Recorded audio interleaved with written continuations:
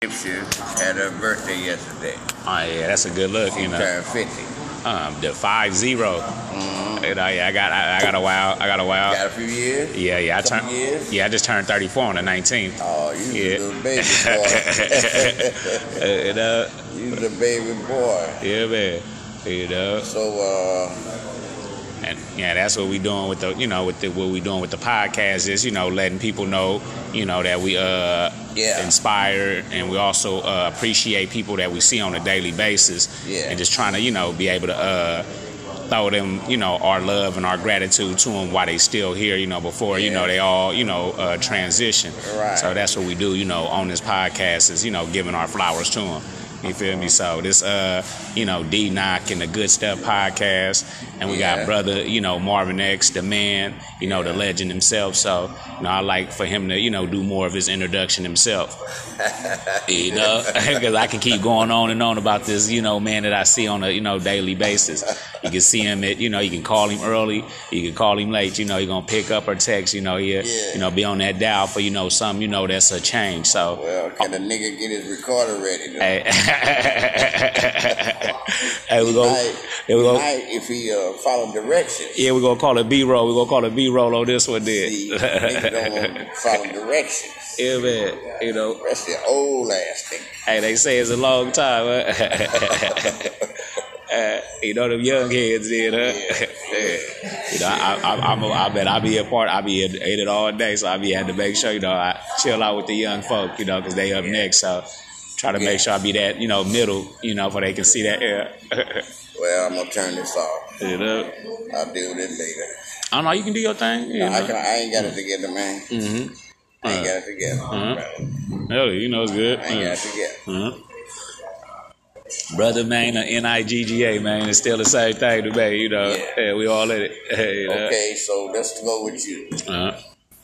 So, that was just a quick B-roll saying what it do, hello to this man, and hello to this legend here, Mr., Dr. Marvin X, the mini, and we want to say hello to you. How you been? Man, I'm great. I'm marvelous. Yeah. I'm thankful and thoughtful. Sly Stone said. I'm thankful and thoughtful. Okay. Yeah, that's how I feel about life at this time. So I'm happy to be with you, Angelo, because you the next generation that's gonna carry on. So I'm here to support you in every way that I can, because I remember when you used to come by 14th and Broadway. Yeah, man. When I had my Academy of the Corner, 14th and Broadway, my classroom, and you come by with you and your brothers. Good hustling brothers. Oh, yes, sir. Downtown hustling, You was hustling hard. Yes, man. Hey, and I tried to support y'all with my newspaper and my little cards, promotional cards, so you could continue your hustle. Yeah, man. But I see that you've graduated and took your game to a higher level. And I've watched you and observed you, so I'm proud of you. And I expect big things from you. And as you know, at this moment, I'm organizing the Black Vendors Association. Yeah, a little more about that. Street Vendors Association. As you know, I've been a street vendor for many, many years, since I would say around 1984, when that wasn't really the beginning, but that was a high point, because I was vending at Market and Powell, San Francisco, by the cable car. Okay. And it was during the Democratic Convention of 1984. which was at the Moscone Center. And I didn't go to the center to hustle. I was selling buttons, political buttons. I think Jesse Jackson was running, and Ferraro was running, and Mondale was running. And so I was selling these political buttons. And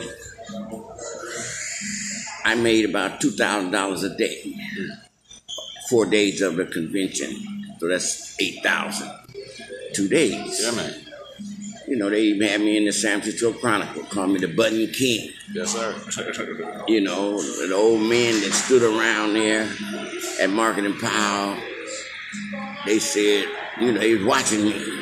They was watching every dime I made. They said, I think he made about $300 an hour. So that was just a sign of what can be done on the street. And, you know, nigga can feel good $2,000 a day. Yes, Lord. Cash. Oh, yes, sir. You know, you put a big smile on your face. Oh, yeah, I'm a happy man. You're a happy man. Yes, sir. You understand? So,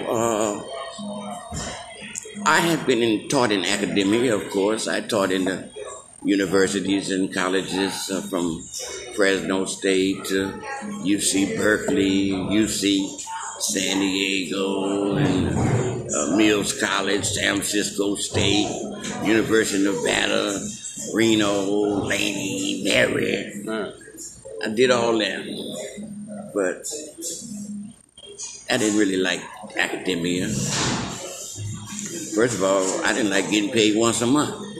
You know, I like cash every day. Yes, sir. You know, I'm a hustler, man. I want cash every day. Yes, man, sir. fuck it once a month. Yeah, man. You know, and then 3 days later, I'm broke. And then I got to get an advance. So I was happy to leave academia, although I think I proved myself qualified. My last teaching job was at a community college, and you know they give you a rating. So my student retention rate was 97%. That means out of 100 students, I only lost 3. That's a good move. That's a good look. That dropped my class or whatever. So, but that was around 81, and as I said, I ended up hustling on the street, and I was more comfortable with that, except that I fell victim to crack. You know, when God bless you, you know what happens. Here come the devil. Yes, sir. Here come the devil to see if he can trick you at your blessing. Yeah, man. It's sorry to drop you off on it, but I mean, me same way. I mean, I'm growing and I'm getting, you know, into, you know, accumulating money and all that. Yeah. And just like you said, I'm starting to, you know, like the blessings are coming. Yeah. You know, and you're seeing the blessings. You know? Yeah. And now I mean, and I was talking to one of my partners about it. I was like, I could kind of see. You feel me? Like, you know, the devil coming, you know. Oh, he coming. Yeah, and guaranteed. I mean, and a question to ask is like, what do one do? Or like, what can one, you feel me, like, kind of like move away from that? Like, how can you move? Well, you have to be disciplined. See, I didn't exercise discipline because I was at a certain age, you understand, which you just said you're around 35. So I was around 40. So 40 they call what? The midlife crisis. You at midlife and you're in a crisis because you don't know necessarily where you're going from here. You might have been married and that might have fell apart. You might have had a job, like I just said, about teaching. You were disillusioned with that. You might have been in some organization, like the Panthers or the Muslims, and you got disappointed, disillusioned with that. So,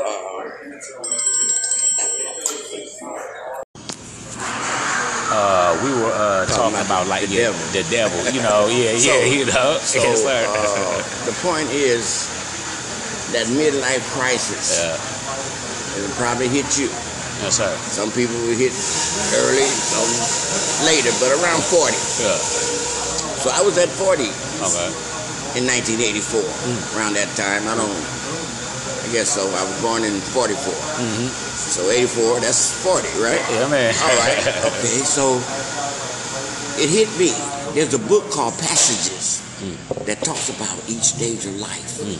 From childhood, birth, childhood, teenage, puberty, adulthood, and, you know, senior, and then death. All stages of life. So this 40 is called a midlife crisis, where you're trying to figure out where do you go from here. You know, you didn't, like I said, you've been married, maybe. You probably had some kids, and the marriage didn't work out. The kids was ungrateful bastards. Hey, I gotta love her.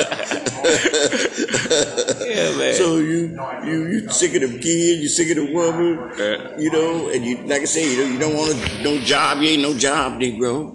So you gotta decide where you go from here. So it's a crisis. And now, if you can't figure this shit out, see, if you can't figure it out, you don't listen to God, the devil gonna figure it out for you. See, he said, well, you can't figure it out, nigga? Well, I gotta answer for you, nigga. Yeah, man. Here's some dope, man. And they lined up for me at Market and Pop because I had cash money every day. Big cash money. You understand? I was selling incense and oils when I wasn't selling the buttons. Selling incense, oils, cashmere, wool scarves, everything. The necessities. So I had, you know, I was making at least a minimum $100 a day. But it was all going to the devil for crack. Because I was in a crisis, and I couldn't figure. I was like mentally paralyzed. I couldn't figure out what to do and how to exercise discipline to take advantage of the blessings. Yes, sir. You understand? I even left.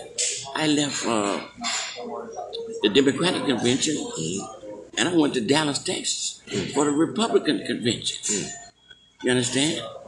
Hey man, I'm about making money. I don't give a fuck about no Republicans, Democrats, the devil, or socialists, communists, none of that. Yes, sir. It is tax free in Texas too. Yeah. So, but when I get to Texas, I'm gonna tell you, when I set up on the street the first night, the police came up on me. He said, "Where are you from?" "Where are you from?" I said, "Oh, I'm from here." He said, "Oh, no, you ain't. No, you ain't from here." I said, "Officer, why do you say that, officer?" He said, "'Cause you're smart." I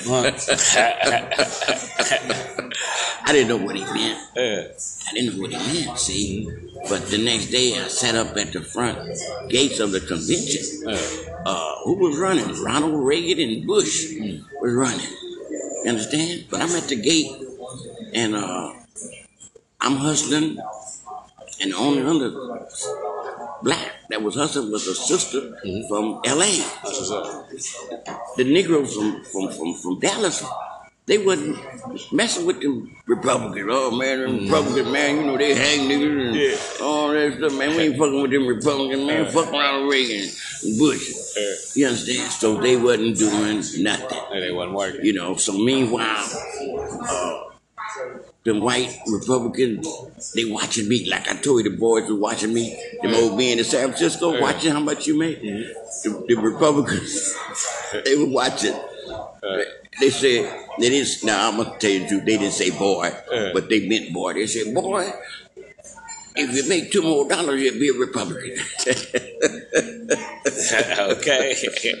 So I made money, but that's I didn't make as much as I made at the Democrat because you know Republicans are conservative. Yeah, they hold their money. They got to. They got the money, but they don't give it all away like the Democrats.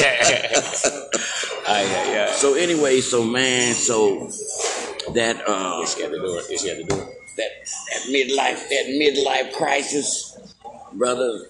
it took me 12 years to get back to reality. 12 years, you understand? And so it could have happened sooner if I'd exercised discipline. But I was pretty disillusioned with life. Not just, like I said, not just one thing, just everything. Sometimes it just hits you like that. Everything. Hello. Hey, but you can look at this. That's what I'm working on. How the sister doing today? Oh, this is Brother Angelo. Yeah, Angelo, nice to meet you too. He was talking about, mixing, Ronald Reagan, Democratic liberals spending. But I was talking about being focused. Yeah, keeping your mind focused during that age. Like you said, right now, God is blessing you. Yes, sir. And if you're not focused, then the devil will take you off track. Yeah, man. And have you, zooming when you should be zapping. Or zapping when you should be zooming. You understand? So you got to be very, very careful. Like I say, I'm going to say again, everybody's watching you. Some is counting every dollar you make. You think they ain't? Hey, man, wait a minute. First of all, I would be naive not to know. Wait a minute. Wait a minute. I don't know if you deal with the Franchise Tax Board. Do you deal with the Franchise Tax Board? Yeah, I just did it. I just did it this year. You just deal with the Franchise Tax Board. Just pay my taxes this month. Hey, bro, they came down on me every day. Every day for their money. They even bought witnesses to bear witness that I agreed to pay them when I said I was gonna pay them. And they made me raise my right hand to God. Okay. And of course I was on crack, so I lied. So when they came for their money, they said, Mr. Jackson, now anybody that lied to God, because you lied, mister. You said you was gonna pay us. So anyway, but I went through all that. Yes, indeed. And then first of all, they didn't want any blacks on the streets of San Francisco vending. Whites, okay, Asians, Mexicans, Peruvians, anybody, except blacks. Yeah, man.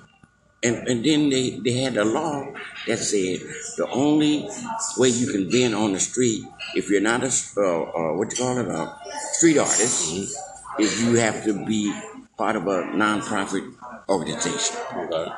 So we set up a nonprofit organization.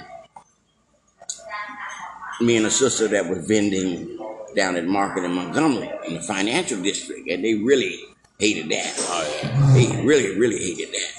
So I was in the position to organize the street vendors in San Francisco. These white boys came to me. They were selling cashmere wool scarves. It was wintertime. There was two groups of them, some hippie whites and some Hare Krishna. You know the Hare Krishna? No. They went to chant, hey, Hare Krishna, with the orange. Okay. Hare Krishna. Yeah, I got you. So it was two groups. And they worked under my papers. So I had about 50 white boys working under my papers. And they sell it in Union Square. You understand?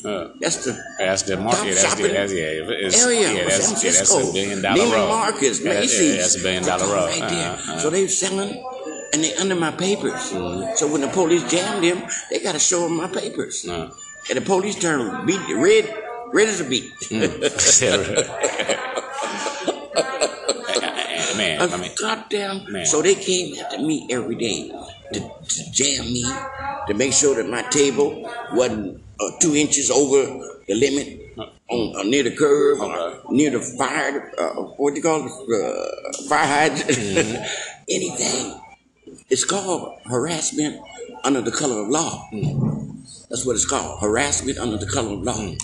You understand? Man, and excuse me on that, I gotta say, appreciate you even going through stuff like that, because first and foremost, I mean, I don't even have to go through any of these things that you said, being a street vendor now, big dog. So, I mean, man, for sure. That's why, you know, I mean, like you said, a number, like I could have a table like posted damn near on a whole strip corner. You feel me? Yeah. So man, appreciate you. You know, even speaking on that, and being through it. So man, for sure that. I went through it because they said, just like they said about Malcolm X in Harlem, said that he had too much power. When he went to the police station with all them brothers and waved his hand and all them brothers disappeared, he said that nigga got too much power. So they said the same thing about me and having power over the white, especially the white vendors. I had black vendors too. You know, of course, they gave me more problems than the white ones. Oh yeah, man. You can order whatever you want. Moptima.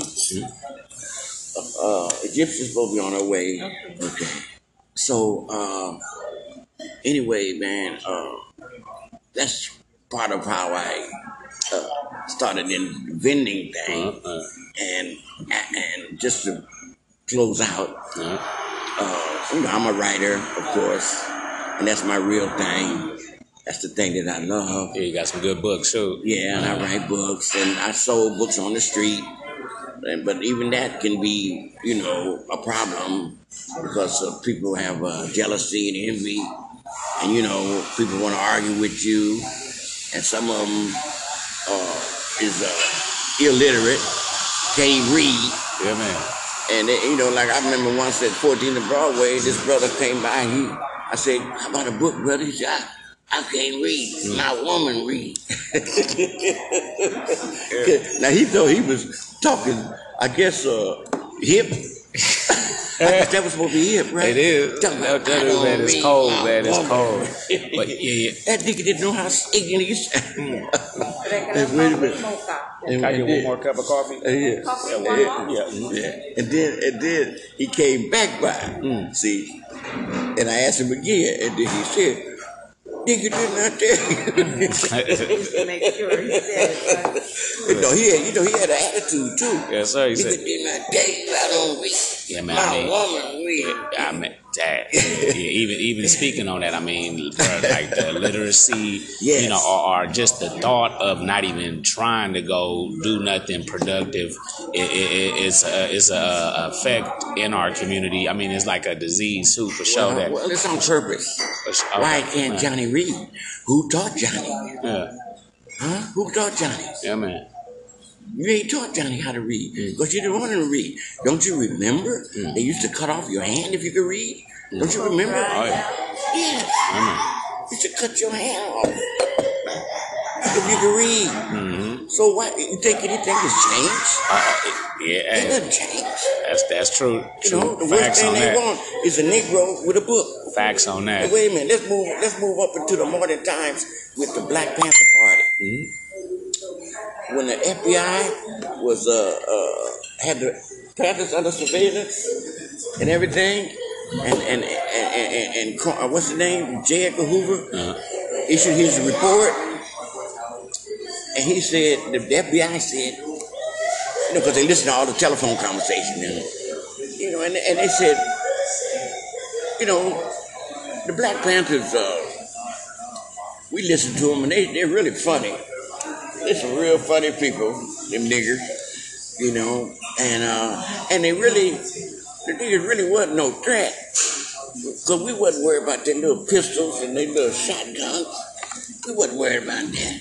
But it's when them niggas start reading books, conscious black literature, that's when they became a threat to our national security. Can you imagine? Yeah, man. You a threat. You don't know how dangerous you are. A Negro that can read. And I love to read too, man. Well, you're a dangerous Negro. You better watch it. You better watch yourself. Yeah, man. Change. You know what I'm saying? Like I say, but they watching you. The funny thing, I was about to get into that passages book that you talked about. So man, for sure, man. I gotta do it, man. I mean, it's my life, man. I gotta educate. I got to tell you, I got a little brother like you. He came to me and. I guess he had bought some books downtown. And then he saw me one night out in East Oakland at JJ's Fish. And he ran up on me and he said, Marvin X, he said, man, Hey man, how long you gonna be here, man? Hey man, I was trying to get out of the east side, you know. Oh, yes, sir. Dark side. I ain't worried about the blacks so much, but the Checkpoint Charlie down East 14th, you know, they had them Checkpoint Charlies. Yeah. Want to stop a nigga, especially at nighttime for anything. So I'm trying to get out of there. He said, no, Marvin, you can't leave, man, because I don't know when I'm gonna see you again. And I need some answers to some questions, you know. And man, I love to read, Mom. And said, matter of fact, man, I couldn't lose my woman, but she didn't want to read. I couldn't lose my girlfriend. So that's how serious he was.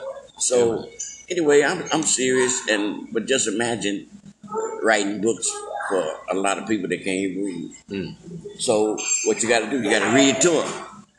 I'll read it to you. I'm thinking about setting up a reader's theater. That's cool. Where we just read and record like you're doing now.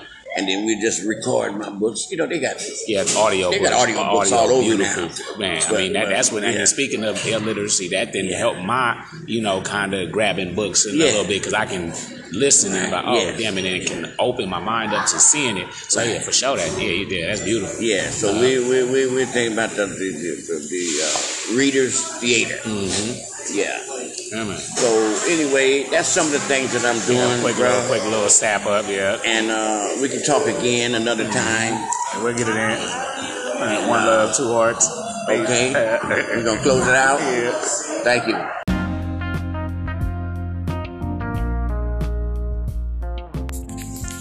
Yeah, man, another great podcast. Wanted to appreciate Marvin X. Wanted to appreciate the Vault Cafe for having us. Great food. They can work on that jambalaya though. I ain't gonna knock that, because ain't no tomato paste supposed to be on top of the rice. You feel me? So on that note, I want to shout out Brother X again, and tell him thank you for being an amazing flower in this garden of life, and that's society. So continue to do the work that you've been doing. One love, two hearts. Good stuff. We out.